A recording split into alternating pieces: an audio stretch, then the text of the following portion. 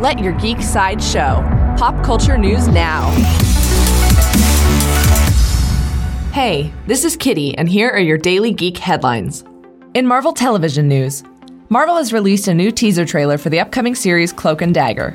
The promo shows the parallel lives of Tyrone Johnson and Tandy Bowen, who eventually cross paths because of their powers over light and darkness. Cloak and Dagger debuts on Freeform on June 7th with a 2-hour special event. In DC television news, DC's upcoming live-action Titans show has just added another member of the Doom Patrol to its cast. Actor Dwayne Murphy is set to play Larry Traynor, also known as Negative Man, a former pilot who gained negative energy powers after a plane crash. Titans is expected to debut on DC's streaming service sometime in 2018. In upcoming movie news, director Rick Famuyiwa, known for his work on the coming-of-age dramedy Dope, has signed on to direct a film adaptation of the graphic novel Black Hole for New Regency. Created by Charles Burns, Black Hole tells the story of a group of outcast teenagers who are mutated after contracting a strange disease.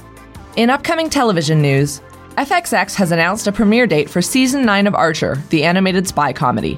Archer Danger Island will be the penultimate season of the series and will premiere on Wednesday, April 25th.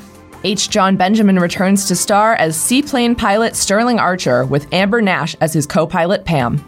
In video game news, Blizzard Entertainment has revealed the 27th hero being added to their popular online shooter Overwatch.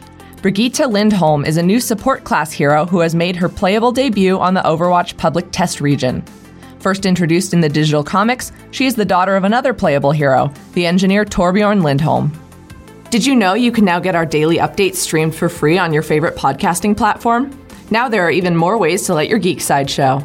This has been your Daily Geek Headlines Update. For more ad-free pop culture news and content, visit geeksideshow.com. Thank you for listening, and don't forget to let your geek side show.